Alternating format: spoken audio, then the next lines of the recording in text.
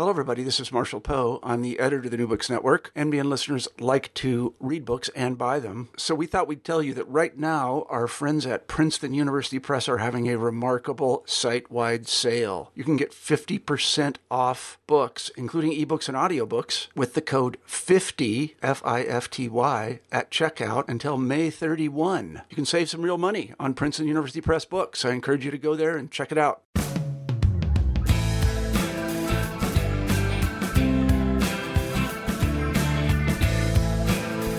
Hello, and welcome back to New Books in Environmental Studies. I'm your host today, Brian Hamilton, and I'm joined by Urmi Engineer Willoughby, Assistant Professor of History at Murray State University and author of the book Yellow Fever, Race and Ecology in 19th Century New Orleans. It was published in December by LSU Press. Urmi Engineer Willoughby, welcome to the show. Hi, thank you. Thank you for having me. Urmi, I wonder if we could start with you telling our listeners about your background and what led you to become a professional historian. Well, my background, right, at the moment I'm an assistant professor at Murray State University. I started here about 3 years ago, and I completed my graduate training at UC Santa Cruz. I'm a historian of disease ecology and medicine, and I look at histories of disease and the environment from a global perspective.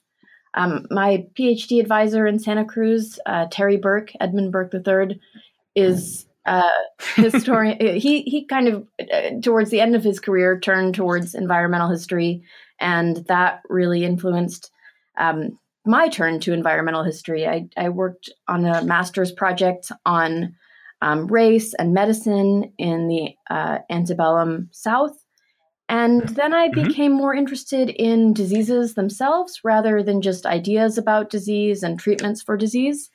And to try to hone in on a specific project for my dissertation, I wanted to pick one disease in one location and then use it as a focus for studying larger trends in ecological and epidemiological history. So I picked yellow fever in New Orleans because it seemed like a really rich area for research. Yeah, that's great. And it certainly turned out to be so. Well, your book is it's just fascinating. And there are a couple things specifically about how you put it together sort of technically that I especially admire about it.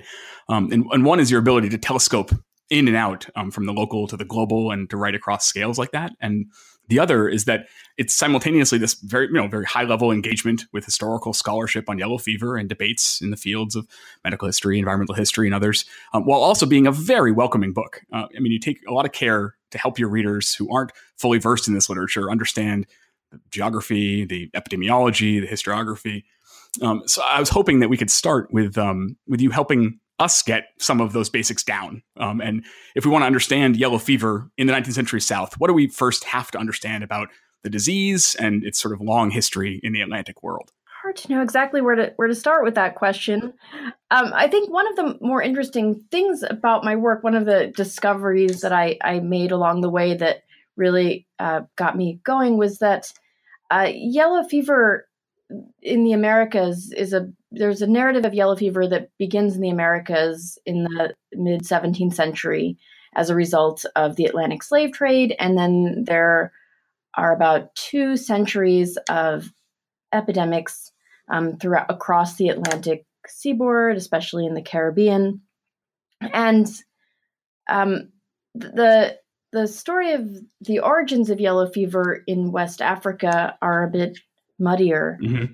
So what I found is that the earliest records of yellow fever in West Africa come from the mid 18th century, and the book starts out with my exploration into why there's that gap and how we can trace the history of yellow fever's move from Africa to the Americas, even though there was more than a century of epidemics in the Americas before it was recorded in West Africa. Yeah, I thought that was really fascinating. Someone that doesn't know this history all that well is that there's, it's really less revealing to say that yellow fever came from Africa than to say that, as you do in chapter 2, that yellow fever epidemics really came out of sugar plantations, and that's more. Is that right? Is that a better way to think about it as a shorthand? That is certainly, and to try to map out. In my book, I tried to include quite a few maps to illustrate the rise of yellow fever in certain locations at different points in time. Mm-hmm. So I think that just that history of its origins, and then the era of epidemics in the late 18th and 19th centuries, is an important aspect of yellow fever to understand before looking at the kind of nitty-gritty of the cycles of transmission. So there are 3 different cycles of transmission for yellow fever, and urban or epidemic yellow fever is the form of yellow fever that was most prominent in the Atlantic world, and that form of yellow fever is present in cities and spread by the Aedes aegypti mosquito. Mm-hmm. And it differs from the sylvan or jungle cycle of yellow fever that is transmitted between wild mosquitoes in forested regions and non-human primates, monkeys, in the tropics of West Africa, Central West Africa, and in the Americas later on. And then the third transmission cycle is an intermediate cycle. Sometimes it's called the savanna cycle, of yellow fever jumping the species barrier from non-human primates to humans. And there are a whole variety of mosquitoes that can transmit the yellow fever virus. And in the intermediate cycle, there would be a combination of Aedes aegypti and then other wild tree-holed mosquitoes as well. Yeah, and why was it, do you think, that sugar plantations became such fruitful places for the origins of these epidemics? Well, sugar plantations, and this is something that has been studied by other Caribbeanists, and notably John McNeill in his book Mosquito Empires, but there is a connection between sugar plantations and the emergence of yellow fever epidemics because of various environmental changes that sugar plantations required.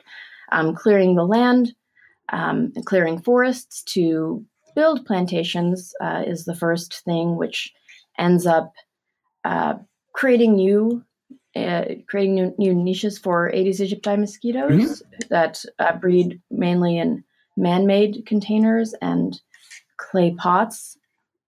So by deforesting large regions and eliminating bird and bat species that feed on mosquitoes, and also by physically creating new places for Aedes aegypti to breed in cisterns and in all of the debris from sugar plantations, these areas became thriving environments for Aedes aegypti in the Caribbean and then also in New Orleans. And a final factor might be that male Aedes aegypti mosquitoes would feed on sucrose, right, while female Aedes aegypti mosquitoes fed on sucrose, but also on human blood. But the presence of sugar cane and bagasse and sugar syrup on plantations might have also increased the lifespan and attracted more mosquitoes. Yeah, that's fascinating. So how does this kind of understanding of the dynamics of Atlantic yellow fever in the 18th century help you make sense of what goes on in New Orleans in those early days? And so, for instance, you're saying we don't see any major yellow fever epidemics in New Orleans until about 1817. And so, is that true, or? Yeah, there are a few epidemics. There's one the first ones are in 1795, 1796, and there are a few other smaller epidemics. But really, the beginning of the period of really frequent epidemics is in 1817 and afterwards, where there was an epidemic at least every other year, every other summer. How do you explain that based on what you've what you've learned from the Atlantic world? Well, applying those studies of sugar plantations in the Caribbean to the rise of sugar plantations in in New Orleans and around New Orleans, which began at the beginning of the 19th century. There are a lot of parallels in the ways that epidemics coincided with the construction of sugar plantations and the digging of canals. And then in New Orleans in particular, I wanted to look at the effects of the rise of sugar more broadly and the way that sugar really built the city of New Orleans, that all of the money coming in from sugar and the jobs created by the sugar industry attracted immigrants and newcomers who settled in the city and in one way or another were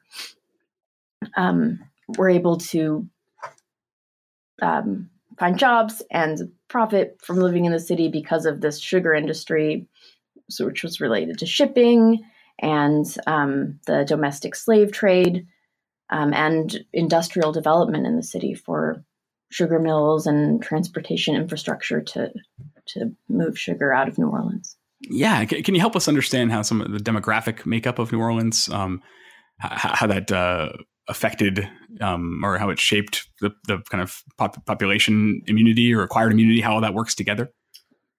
Yeah, that's a really important point to understanding the patterns of yellow fever. So there's the only way that a person can become immune to yellow fever is by contracting the disease and then surviving, and then that person will have acquired immunity to the yellow fever virus. And for there to be an epidemic, there has to be a large host population of non-immune individuals. So in New Orleans, epidemics would often coincide with periods in which there would be migrations of non-immune newcomers to New Orleans.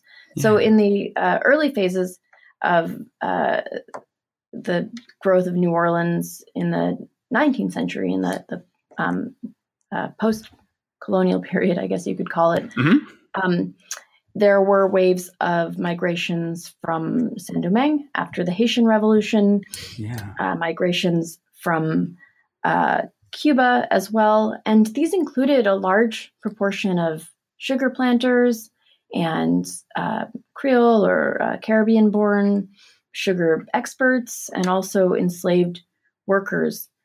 And during that early period of migration, there were some smaller outbreaks of yellow fever, but because the majority of the population had come from the Caribbean or West Africa, many people had encountered yellow fever before they arrived in New Orleans, and epidemics were not as bad in terms of overall mortality rates. But then with the creation of the state of Louisiana and migrations of Anglo-Americans from the eastern United States and African-American slaves from the eastern United States as well, there was a growing population of people that had never been exposed to yellow fever. And that, combined with, by the 1830s, there were more immigrants from Europe arriving at the port of New Orleans every year. And that those numbers swelled, especially in the late 1840s and 1850s. So those groups ended up, immigrants, especially from Ireland and Germany, ended up being the most susceptible proportion of the population. Yeah. And so then in chapter 3, you move from all this material analysis to this cultural study, and you explore how a city that started seeing regular yellow fever outbreaks, like you're saying, every other year or so, came to think about who was falling ill and why they were falling ill. And you find what you term an ideological obsession with race in many of these discussions. How did that changing understandings of susceptibility to yellow fever track with changing racial categories in New Orleans? Yeah, chapter 3. I'm glad you brought up the kind of dual perspectives that I take to my approach to studying yellow fever, because I tried to focus on the material elements that led to the prevalence of yellow fever, but then to also step back and to study the different ways that doctors and other residents of New Orleans understood the causes of yellow fever. And then what really stood out to me in reading these sources is that a lot of New Orleanians and visitors as well had extensive commentaries on individuals that they perceived as immune to yellow fever based on a number of different categories, including age and gender and people's social behaviors. But most importantly, residents and doctors looked at someone's status as either Creole or native to the Gulf Coast.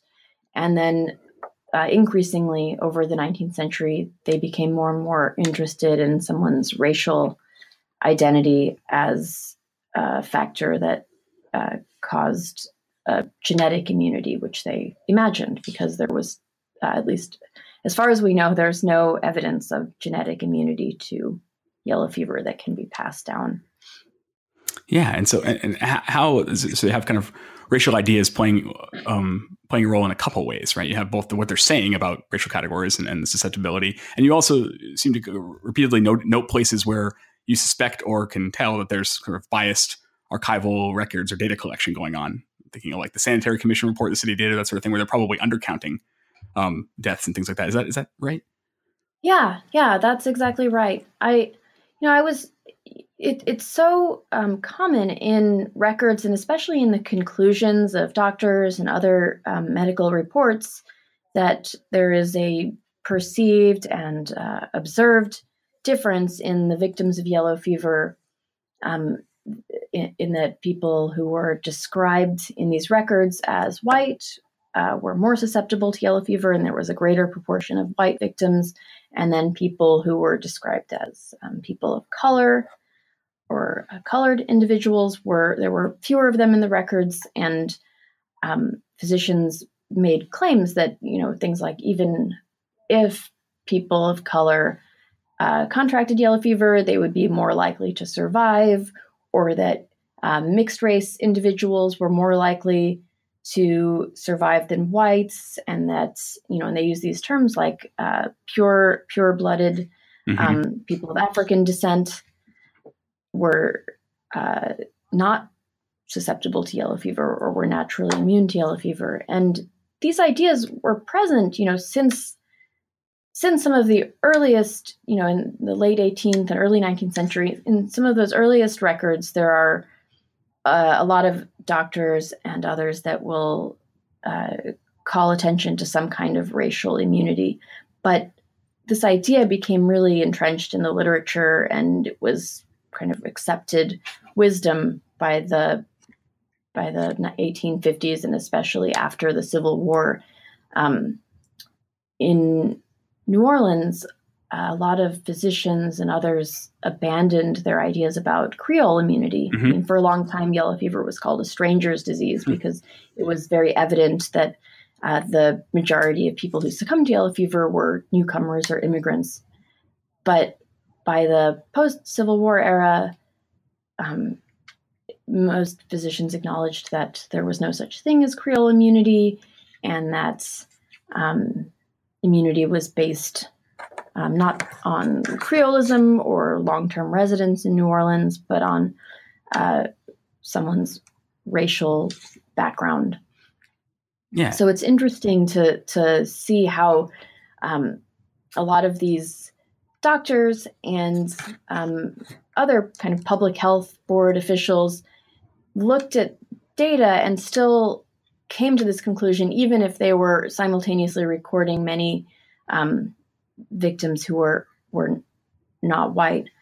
So in this chapter, I tried to hypothesize about why there were so many why non-white victims are not represented in those records. It does seem like there was some undercounting But even more importantly than that, there is also just in terms of if you were to look at the demography of New Orleanians who stayed in the city during epidemics and children who would have been likely to be exposed to the virus, those populations were often mixed Creoles, mixed race peoples, and African Americans. So the data in that sense, even based on just observations, would end up kind of privileging the counting of immigrants and who all would be labeled as white in the records. Right. Yeah, that's fascinating. So then in the next chapter, during the Civil War, and sort of straight until the famous massive epidemic in 1878 that really takes 5,000 people, kills 5,000 people in Memphis, famously. There are far fewer yellow fever epidemics during the war in and around New Orleans. How do you explain that? Yeah, in the fourth chapter, I focus on the Civil War and Reconstruction era, and it does stand out. The Civil War, especially after the occupation of New Orleans in 1862, stands out as a period that New Orleans was free from epidemics. There was a smallish epidemic in 1867, but during the war, there was a federal blockade and all kinds of, in addition to the blockade, quarantine and sanitary measures were implemented by Union officers. And you mentioned there's like a battle between pro-quarantine folks and pro-sanitary measure folks. Is that right? Yeah. There, that battle had been going on for a while, but in general, in New Orleans, anything that would come in the way of having expedient trade relations from New Orleans to the surrounding ports, anything that interfered with trade would be kind of problematic to members of local boards that determine public health. Sure. So there were these debates, and they've been, historians have written a lot about debates about public health, quarantine versus sanitary reforms. And, it's hard to come up with a proper conclusion about the effectiveness of either. It would seem that quarantines, and sanitation shouldn't be effective in controlling yellow fever, since the disease is spread by mosquitoes who can escape, quarantine, even if a ship is quarantined, and sanitation doesn't do much to control mosquitoes. Right. But both of these procedures would end up being somewhat effective in at least preventing the rapid transmission of yellow fever from the port to the city. Some sanitary measures, like using carbolic cleansing with carbolic acid, or the smoking out of vessels, those measures might have repelled mosquitoes, and there's some data to support that. But most of all, I would say that during the Civil War, the blockade and kind of the decline of sugar production, the prevention of illegal slave ships or slaves to appear in New Orleans, and then in general, just the stopping of traffic between the Caribbean and New Orleans is the most reasonable explanation of why yellow fever didn't cause an outbreak that many New Orleanians who were sympathetic with the Confederacy hoped would end up killing the majority of Union soldiers, like had happened during some of the conflicts in Latin America, where European soldiers died in huge numbers of yellow fever. Right. Absolutely. Well, then in chapter 5, you return to that cultural question about the entanglements of yellow fever epidemiology and ideologies of race. But now, after the war, at the time of, for instance, 1878 epidemic, and in the decades that followed, germ theory has transformed the way people were thinking about the relationships among diseases, bodies, environments. So what did this mean for how racial difference figured into understandings of yellow fever? So in after 1878, more than ever before, yellow fever researchers tried to search for a yellow fever germ, and a lot of people, with microscopic technology, identifying bacteria that caused a whole host of other diseases. It seemed like if someone studied the bile and the autopsied bodies of yellow fever victims, that they would be able to find and isolate some kind of yellow fever germ. So it took a while for researchers to start looking at mosquitoes as a potential vector of yellow fever. And in Chapter 5, I discuss how in 1881, Carlos Finlay, who was a researcher based in Cuba, he worked with the Havana Yellow Fever Commission that was sent to Cuba from the U.S. It was a federal organization designed to study yellow fever and its causes and prevention. But after this organization left Cuba, Carlos Finlay began to study the role of mosquitoes as a vector, and he wrote an article in 1881 identifying the mosquito and the mosquito as a cause of yellow fever. But for a long time, for more than 2 decades, American and other North American public health researchers didn't pay much attention to Finlay's mosquito theory.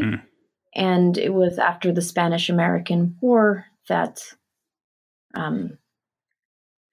they began studying these alternative causes. I think I might be getting into Chapter 6 a little bit. That's okay. And so how does germ theory affect how they're thinking about the racial kind of causality or relationships? Well, yeah, that's an interesting question, because in this chapter about the way that people understand race and health and the environment, I don't think there is really an explicit connection between germ theory and ideas about race. But in the epidemic of 1878, which was, as you said, the worst epidemic of yellow fever in American history, during that epidemic, there were huge numbers of African Americans in the Mississippi Valley who had yellow fever. And a lot of observers wrote about how they had thought that African Americans were immune, but in this particular epidemic, they sickened and died in large proportions, similar to white communities. But what's strange is that even though they observed African American victims, in the conclusions of a lot of public health studies, they continued to believe that there must be some sort of racial immunity to yellow fever. It's a kind of disconnect in that people will express surprise at seeing African American victims, but it doesn't at this point change their really deeply held ideas of racial difference being expressed through yellow fever immunity. Because scientific racism was really on the rise at the same time, right? So these are kind of fixed ideas. Yeah, exactly. So people speak about race in a little bit differently than in the earlier part of the 19th century, because, as you said, because of the growth of scientific racism during this period. Yeah. And then in the aforementioned 6th chapter, you close the book with this sweeping synthesis of the interwoven histories of Euro-American imperialism and the field of what was then called tropical medicine around the turn of the century. You cover a ton of ground for one chapter, and you really bring into view what you call a military medical complex at work on several continents at the same time. And what's perhaps most surprising in this chapter, maybe, or certainly to me, is that you urge us to see New Orleans as a central and maybe up to now underappreciated player in this major story. Can you just kind of sketch us out the view of this phenomenon from New Orleans? Yeah. So in New Orleans, there were not really even after the mosquito vector was known, and if you read about the history of yellow fever eradication, often more recently studies will acknowledge the role of Carlos Finlay, but they'll focus on the Reid board of the U.S. Yellow Fever Commission that was led by Walter Reid in systematically studying the role of mosquitoes, and then Reid and others, William Gorgas in particular, other people that are associated with the U.S. Yellow Fever Commission ended up going into first Havana, but then the Panama Canal Zone and other regions, and wiping out mosquitoes through a number of different mosquito control measures, and effectively, as they thought at the time, eradicating yellow fever from these cities. So in New Orleans, I frame New Orleans as part of this larger story of the U.S. Public Health and Marine Hospital Service going into areas in Latin America that were dominated by American companies or that were U.S. possessions after the Spanish-American War, and experimenting with these mosquito control measures as a way to ensure that these areas would be safe for American businesses to invest in. So the book ends with the establishment of the School of the School of Hygiene and Tropical Medicine at Tulane University, that is funded by the United Fruit Company to conduct research on tropical diseases, including not just yellow fever and malaria, but other diseases that seem to plague areas where fruit plantations were being established in the early 20th century. Yeah, and so you asked us to think about New Orleans as a similar kind of metropole for this kind of scientific, medical, imperial sort of projects. Yeah, exactly. And New Orleans, even after yellow fever was, supposedly eradicated in Havana, there was little effort to attack yellow fever in New Orleans. And there was a small epidemic in 1901, but people in general didn't want to change their urban infrastructure and kill mosquitoes. Some people were not convinced of the mosquito theory, but I think others thought it was too much of an inconvenience to actually systematically get residents of New Orleans to cover their cisterns, to spray for mosquitoes. So in 1905, this eradication campaign was only enacted and only successful because of the experience that the Public Health Service had in these other colonial spaces in Latin America.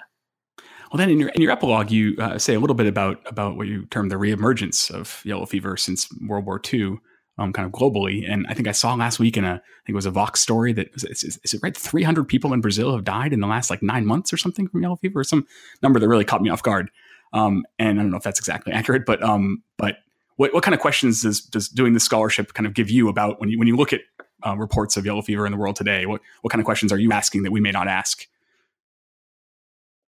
Yeah, in the epilogue, I wanted to bring the story of yellow fever into the present. It looks at a time and a region in tropical Africa that I don't, I'm not an expert on that period or that region, but I think when, to look at yellow fever as something that's beyond a story of the Atlantic world, and that when yellow fever epidemics declined in most of the Atlantic world.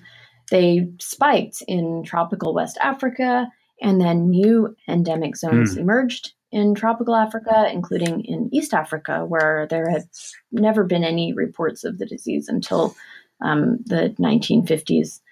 So I think when we study the origins of yellow fever in Africa, and then kind of the current situation with tropical West Africa being the place in which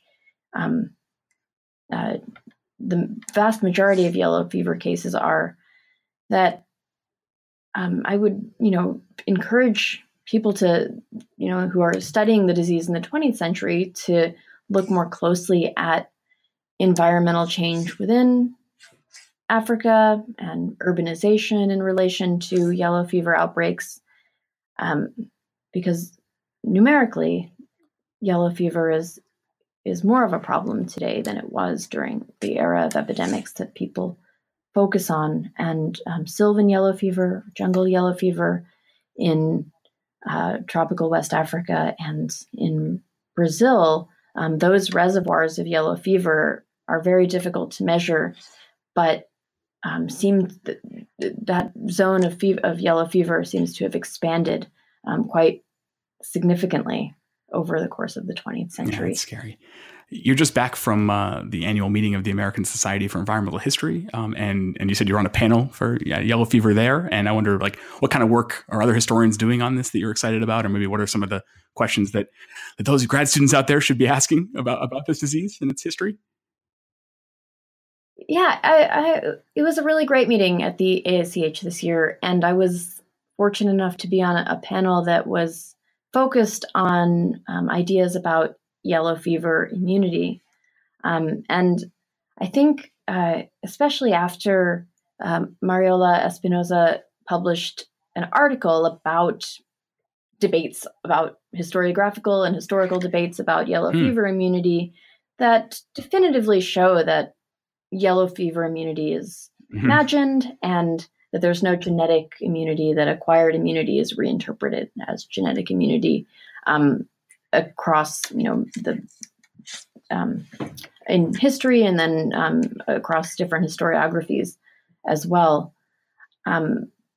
So since then, it's been interesting to think of new ways of understanding the way that people conceived of immunity, and that's what the panel I was on was about. I'm looking into the ideas that people had about environments and certain regions being immune to yellow fever, rather than just looking at the immunity of individual bodies and based on their race and creolism and other factors like that. And then one of my colleagues, Catherine Oliverius at Stanford, she's working on some really interesting work on the idea of immunocapital, that people capitalized off of their perceived immunity. So there's a lot of interesting work being done about different perceptions of yellow fever immunity and safety from. Wow, thank you for sharing that. Before we say goodbye, I'm hoping you might tell us a little bit about what you're working on now. I noticed on Amazon that you're co-authoring a pedagogy volume that Duke is publishing this fall called A Primer for Teaching Women, Gender, and Sexuality in World History. That sounds really exciting. Oh, yes. Thank you. Pre-order now. That book should be coming out in the fall of this year. It's co-authored with Mary Wiesner Hanks, who has written I want to say dozens of books on women and gender and sexuality and other topics. But that's part of a series on teaching world history with Duke University Press. And I do try to, write about pedagogy in addition to my own particular research interests. So there's that. I'm also, some of the work that I presented at the ASEH on ideas about the health and immunity of environments, I'm working on turning that into an article. And I guess my future research, kind of similar to the research that I presented in the book, I want to work more on trying to construct an epidemiological history of diseases in the Gulf South and Mississippi Valley region. So going beyond yellow fever, I think that studying how malaria spread and became endemic in certain places in the Mississippi Valley, tracing outbreaks of cholera. I think that remapping the rise and spread of these diseases in the South is a project that I foresee working on. Well, Urmi, thank you so much for your time. I'm sure I'll refer back to this book frequently in the years to come, and I'll be keeping an eye out for everything you do coming up. Oh, thank you. That sounds great.